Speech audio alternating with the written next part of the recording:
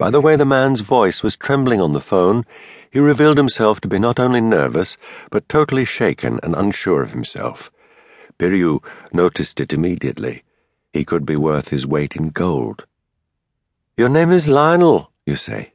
That's a nice name," she said. "What can I do for you?" "Yes, as I said, my name is Lionel, and I'd like to be a singer." Pirju smiled. Another one of those. Great. "I know my voice is good, but the minute I have to prove it to someone else, I clam up. That's why I'm calling."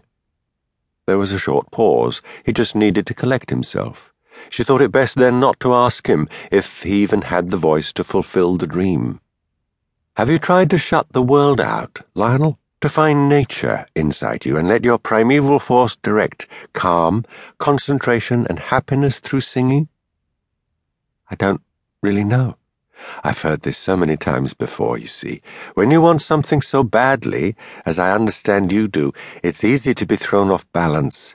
You swing, so to speak, against your own energy. I think that's what's happening to you when your voice clams up. But do you experience the same sort of insecurity when you do other things, Lionel? Because if that isn't the case, then I have to advise you to seek out one of the bioacoustic treatment methods, or maybe even grounding body fission, which I can refer you to once we've ascertained what would be best and safest for you."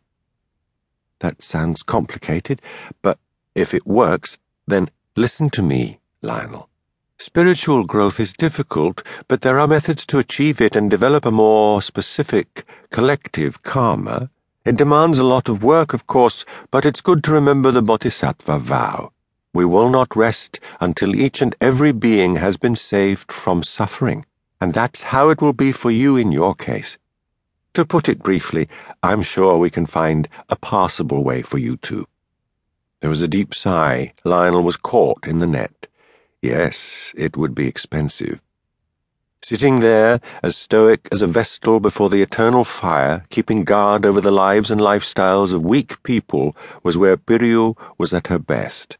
Her insufficient upbringing may have emphasized that you should never take someone for a ride, but why have scruples about that when from time to time you could lift a person's life up toward higher levels by choosing to have your thumb on the scale?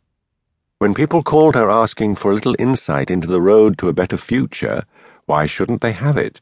When they fed her with information about their trivial day-to-day lives, banal dreams and sad hopes, and she subsequently interpreted it so that they had something to look forward to, what could be wrong with that, if they only made the right effort? Hadn't she seen several times what it could mean when her clients received something to prop them up? And wasn't it true that a few people on earth were better skilled to predict things and organize the fates than others? It was certainly a skill she had. Atu had convinced her of that long ago. Pirju smiled. These phone advice sessions were, in all their simplicity, ingenious and lucrative, and, what was better, it was her idea and all her own income. On Mondays, she was the psychologist on one number, and on Wednesdays, she took on the role of the therapist on the other line, which she'd suggested they should call when the results of the first conversation needed further attention. A voice generator meant that on Mondays she sounded light and ethereal, and on Wednesdays professionally dark and authoritative. You'd really have to know better to figure out what she was up to.